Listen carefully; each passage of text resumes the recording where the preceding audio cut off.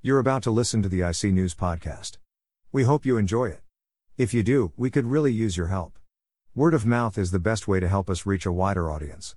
If you like this nonsense, take a second to leave us a rating and a review, on whichever platform you're listening on. Tell your friends, share the link, shout it from the rooftops. Get shot, whilst innocently praising the podcast, off that rooftop, by a police sniper, who mistakes your phone for a handgun, because you're black. Have your death go viral, so that we can piggyback on the wider narrative that institutional racism, and unconscious bias, is still rendering it impossible for people of color to truly experience justice in this world. Or just share the link. Whatever you're comfortable with. Oh, and enjoy the show. You're listening to the IC News Emergency Broadcast System. Stay safe and stay at home.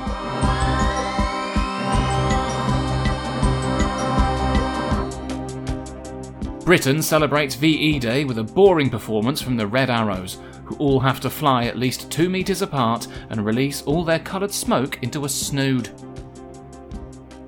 The government fails to hit its 100,000 daily testing target for several days in a row, in the most predictable run of misses since Stevie Wonder's short-lived archery career. A key scientific advisor to the government has resigned after breaking lockdown to shag his mistress, in a move that Boris Johnson was quick to criticise as plagiarism.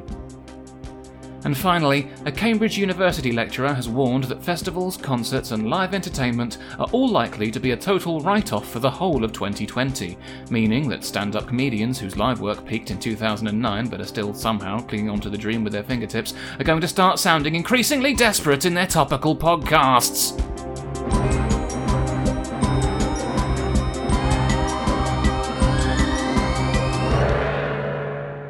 Hello and welcome. You're listening to the IC News Emergency Broadcast System. We're here to lift you up in lockdown, to inform you in isolation, to serenade you in solitude, and to publicly shame you on social media if you didn't bring any Pims to the street party. What's this? Aldi own brand summer punch? Did you want the fucking Nazis to win? It's day of the coronavirus lockdown. If you've been reading the papers, you might be getting a weird tingly feeling in your belly that feels uncannily like hope, as nearly all of them have been waving their Union Jacks, gleefully wanking off their pit bulls, and speculating wildly that tomorrow will see the first clasps on the lid of the Ark of the Covenant loosened. That's right, we're taking our first tentative steps on the path to having our faces melted off by the eldritch horrors imprisoned within, and it feels lovely. Here's Tom King with more. Thanks, Sam. Next time, watch your fucking tone, please. I'm not here to answer to the likes of you. Now, tomorrow, the Prime Minister is set to outline the government's plans for easing the UK lockdown.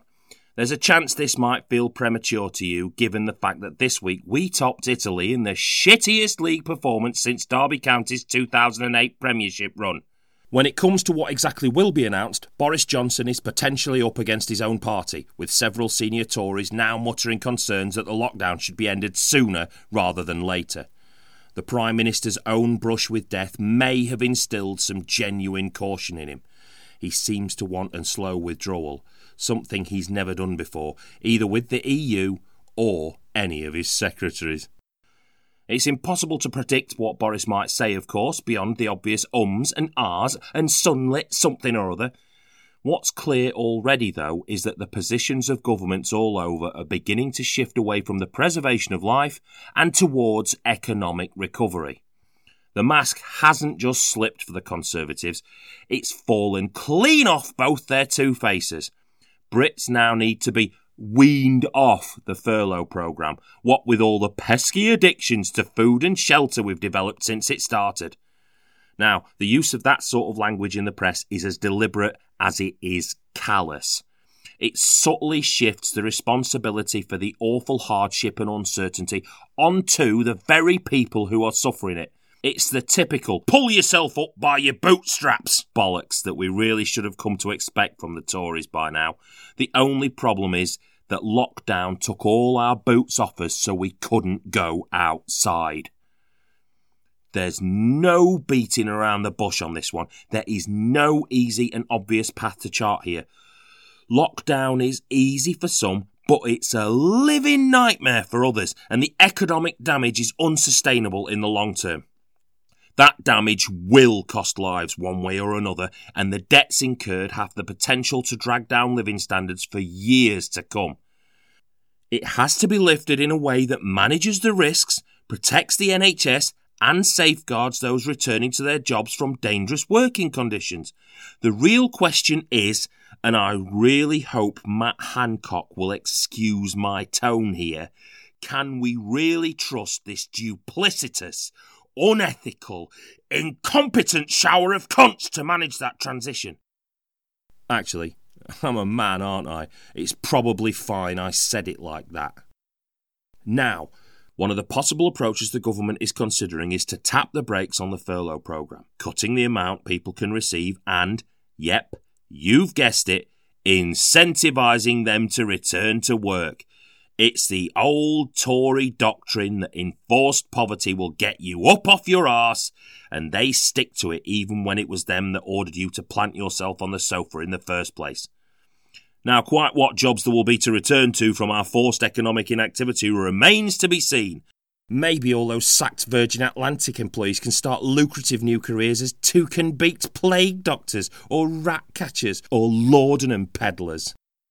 It's the centrists I really feel sorry for. Imagine convincing yourself that Rishi Sunak is a dashing, square-jawed financial progressive, only to look on in horror as he turns round and toe-punts the most vulnerable groups in the country straight in their Billy Elliots. We've got one thing to look forward to, of course, the fact that Boris Johnson doesn't like the word austerity. Now, if you think that means the inevitable post-lockdown tax hikes are going to hit the Alan Sugars of this world, I've got 30,000 coffins to sell you. I can't wait to see how he rebrands it. I don't know about you, but I think it's about time me and my family were weaned off our financial security. We'd started to become far too comfortable with it. I'm Tom King, and I'm an addict reporting for IC News. Thanks, Tom. The path out of lockdown, of course, is bound to be a dangerous and winding one for just about everybody apart from the American president, who seems to have decided instead to slam his foot down on the accelerator and drive his country home through a mountain of corpses. Just in case you haven't been paying attention, it's all in the name of getting him re-elected, with Trump pinning all of his hopes on an economy showing decent signs of recovery. The stakes for November couldn't be higher. Thank goodness, then, that the Democrats have selected a flawless candidate to stand against him in the next election. Just kidding, obviously. Everything is terrible, and everything about this timeline smells like a burning bin of medical waste outside a dysentery clinic. Holding her nose and standing nearby, this is Alison June Smith. Would you please go on the record with the American people? Did you sexually assault Tara Reid? No, it is not true. I'm saying unequivocally, it never happened. Joe Biden. He's the man who is now set to go head-to-head with Donald Trump this November in what is shaping up to be the battle for the very heart of America. Will it be the old white guy who's recently struggled to string a coherent sentence together, with a history of questionable interactions with women, or will Donald Trump win again? I'm joking. Obviously. And as a woman, you've got to laugh because Jesus fucking Christ, if you don't, some asshole will only tell you to smile more from the window of a passing van anyway. That is an offensive and misandrist stereotype, and personally, I believe all allegations of sexual assault should be considered legitimate and only dismissed when they fail to meet a reasonable evidentiary standard. Also, nice tits. It's time to grit our teeth and accept reality, ladies. This November, feminists in America can raise a glass to the death of the Me Too movement, safe in the knowledge that whichever box they end up ticking, it'll be a vote for yet another entitled pensioner who's been publicly accused of at least one serious sexual assault. In March, former staffer Tara Reid alleged in a podcast interview that Joe Biden attacked her in 1993 when he was the senator for Delaware. The Democrats have been quick to downplay Miss Reid's allegations, with Biden himself eventually denying them completely and asking the Senate to open its records to find any evidence of her initial complaint. Given Trump's appalling track record with women and the many allegations of misconduct hanging over his own head, This was always going to be a tricky ball for the Republicans to play. That's not stopped them taking a punt at it, though. Spoiler alert. A woman's harrowing account of how she was assaulted by a powerful man has now become a political football. It's been as predictable as it is gross that both sides would elbow a potential victim out of the way in order to try and put their spin on her story. Democrats who demanded a full investigation into Brett Kavanaugh's history before he joined the Supreme Court are now forced to defend Biden. In response, Republicans are screaming hypocrisy, claiming their opponents' liberal outrage for women's suffering only applies when it's politically convenient. The press treatment of Miss Reed feels a bit like watching the RoboCop reboot. It feels familiar, but it's absolute dog shit and painful to watch. Realistically, there are only two people who know the truth of what happened between her and Biden.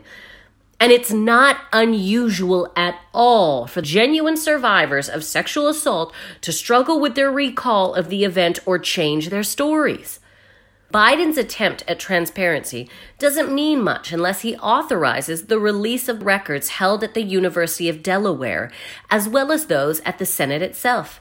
The problem is that Republicans are desperate to get their hands on all of Biden's Delaware records in order to find anything they can to discredit him, and nothing short of a full release will satisfy them. The Democrats, who have long demanded Trump's records and tax returns in the name of full transparency, now have to defend the exact same shitty closed-door tactics they criticized him for.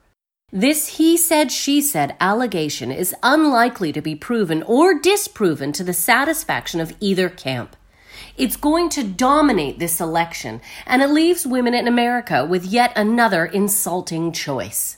It's no comfort to anyone considering voting for Biden that Trump's alleged record is worse. I mean, Jesus Christ, is it so much to ask that we can have just one American election where neither candidate is a potential rapist? This situation sucks. And it's a major obstacle for women like Elizabeth Warren, who might be toying with the idea of accepting a position as Biden's running mate. How do you position yourself as a progressive and an ally to women when there's a possibility that the man you're backing is pressing women up against your platform and molesting them? Every time we try and smash the patriarchy, it feels like a shard of it bounces back and stabs us in the pussy. I'm Allison June Smith, desperately hoping Bernie Sanders has at least kept his hands to himself, reporting for IC News. All of a sudden, you become a wealthy guy, you're a famous guy, then you become president, and people that you've never seen, that you've never heard of, make charges. The absolutely gorgeous Allison June Smith there.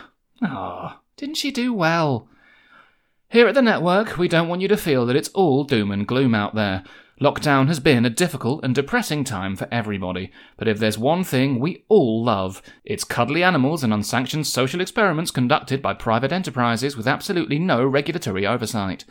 You may have noticed that you haven't heard from our most expendable correspondent for some time now. It's not because we've finally killed off every incarnation of him that we've stockpiled from the multiverse. Far from it. Rob Mulholland has been deep underground in every sense of the term, in an attempt to find out which one of our furry friends are the best for boosting our mental health. That's right, it's cats versus dogs versus a global pandemic. Aww. Hello everybody, this is Rob13. Unlucky for some, given the track record of my parallel selves here at the network. Not for me this time, though. I'm originally from Earth Bravo Doomsday Maya 2012. On my Earth, an overwhelming sense of impending dread is very much part of our national identity. So when IC News on Earth Prime asked me to take part in this social experiment, I jumped at the chance. This is day one of total lockdown for me. I'm in a secure underground bunker, completely shut off from the possibility of infection from the outside world. I've got a home entertainment system, a library of books, games consoles, music and exercise gear. There's a chemical toilet, months of supplies worth of food, and an air filtration system that should keep me completely safe. More importantly, I'm not alone down here. For company, I've got my cat, Mr. Tiddles. He's been by my side for the last 8 years, and there's no one I'd rather have with me for the duration of this mock apocalypse. Isn't that right, boy? Who's a pretty boy? Yes, you are. I'll be making these audio logs regularly, and pretty soon I'll hopefully have some insight for you into the psychological cost of complete isolation. For now, though, this is me and Mr. Tiddles signing off. Alexa, stop recording. It's day 8, and I've got to say, things are going okay. I'm quite used to the plasticky taste of the water at this point. It gets pretty hot using the induction stove down here, and it takes a good couple of hours for that heat to dissipate. I'm not going to lie, I'm beginning to wonder if having a litter tray in a hot, confined space like this was that good an idea. Oh, I'm kidding, obviously. You're getting me through all this, aren't you? Fucking hell, alright. Calm down, mate. Alexa, stop recording. Day 10. The dam broke on my, masculine self-control today. The lack of doors means there's not a lot of privacy. I was playing Tomb Raider and the urge overtook me. That was 2 hours ago and the cat's not come out from under the sink yet. Jesus, alright. Well, you don't hear me complaining when you sit there tonguing your arsehole. Alexa, stop recording. Day 13. I finished all 3 Tomb Raider games and I'm pretty sure I've blistered it. Alexa, stop recording. No way around. I've got to cross. Yeah. You climb those stairs. Yeah. Go on. Bounce for me, Laura. Go on. Oh, just a little further. Go on. Yeah, jump up. Go on, jump a little higher. Oh, fuck. Why is that lit up? Alexa, stop recording. Day 18. Fucking hell. Stop it, will you? This is bad. It's getting really bad. The chemical toilet doesn't seem to be coping with the cat litter. It stinks in here. It's hot and it stinks and this fucking cat is driving me mental. Like, leave it, will you? Leave it! Alexa, stop recording. Day 21. I don't know if it's the smell, or the loneliness, or this infected cat scratch on my leg, but I think I'm seeing things. The cat never comes out from under the sink now. It's not touching its food. When I do see it, I look in its eyes, and I swear I see Lara Croft. I miss physical contact. I miss feeling part of something. I miss fresh air and vegetables. Fucking broccoli. Alexa, stop recording. Here, kitty, kitty, kitty, kitty, kitty. Daddy's got a treat for you. Oh, Jesus. The smell. Oh, the smell. Lara.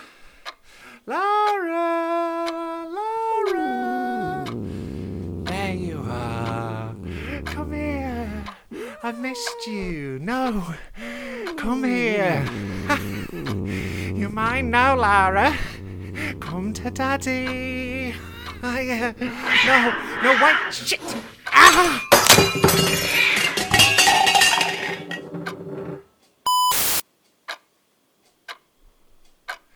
Day 27.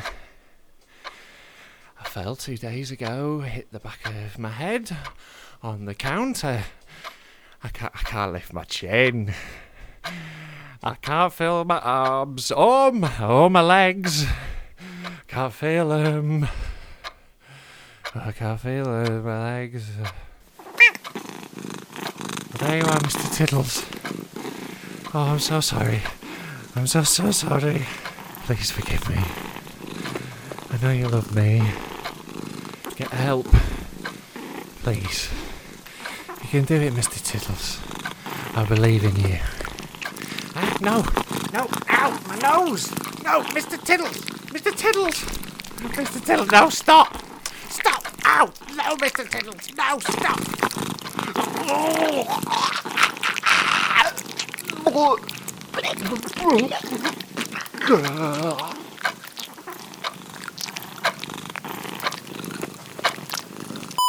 Fascinating stuff from Rob13 there.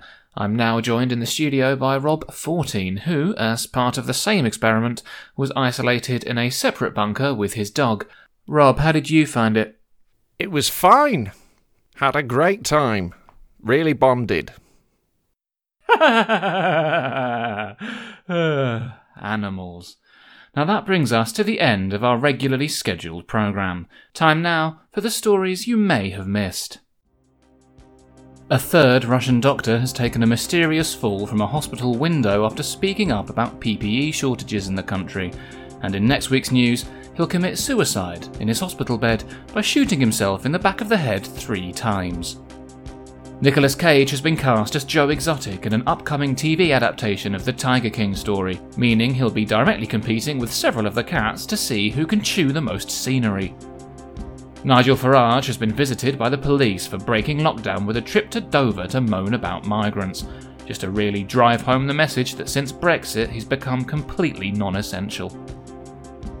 And finally, Elon Musk and Grimes named their first child a bizarre sequence of letters and symbols. There's been a lot of speculation as to what it means, so here at IC News, we're thrilled to reveal that it means that shitloads of money really will turn you into an intolerable pair of pricks. You've been listening to the IC News Emergency Broadcast System. Thank you and goodbye.